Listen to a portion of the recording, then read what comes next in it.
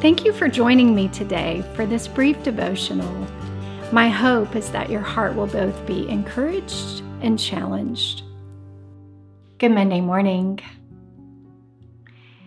For many of us, the new anthem of social justice might feel new, but it actually came to the forefront in the 1970s, 1980s. It was actually a phrase recorded in a book by an author who kind of coined it, if you will.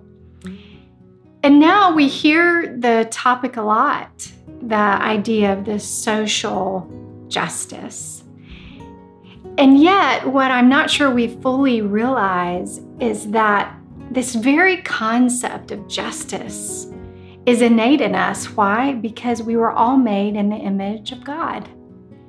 And justice is one of the very attributes, the very essence of who God is.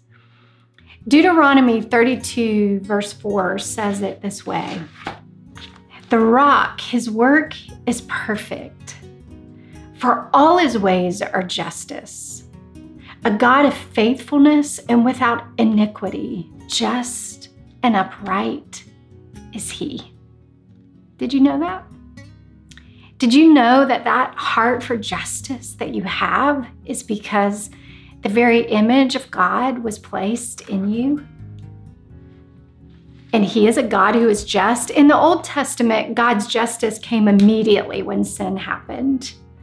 But then when Jesus came, Jesus took our sin. He bore the weight of our sin so that God's justice could be delayed. But there is a final justice that is coming. It doesn't mean we don't have moments where we encounter the justice of God now, because we do. But his final justice that's recorded in the book of Revelation will one day come, and everything that has been wrong in this world, every injustice ever done, will be made right. So that justice that we feel is a holy thing that comes from the very heart of our Heavenly Father.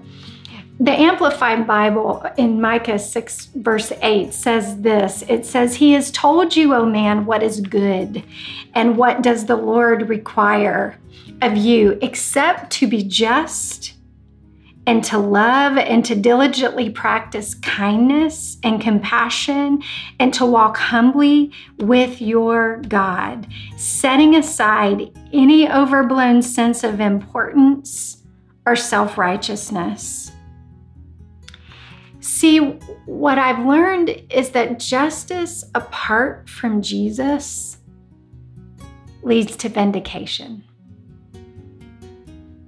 It leads to something that is self-imposed. It's something that we're trying to figure out ourselves how to rectify.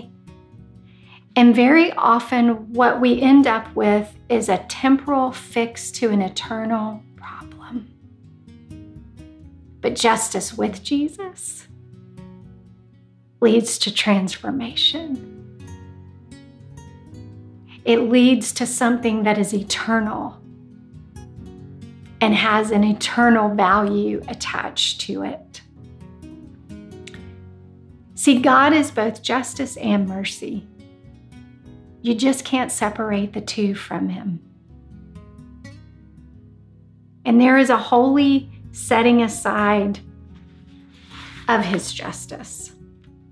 There's a holy impartation into each one of us that desires justice. The question is can you really find it separate of Jesus? I don't think we can. So I think the question for us is, how are we inviting Jesus into this moment where justice is needed so much? And are we willing to allow him to let his justice be served and not ours? I truly believe it's the difference between vindication and heart transformation. And Jesus is in the heart transforming business. And we'll all be better served if it's his justice that rules and reigns. If your heart was encouraged today, please know that we have many other resources available for you. You can discover all of those at reclaiminghearts.org.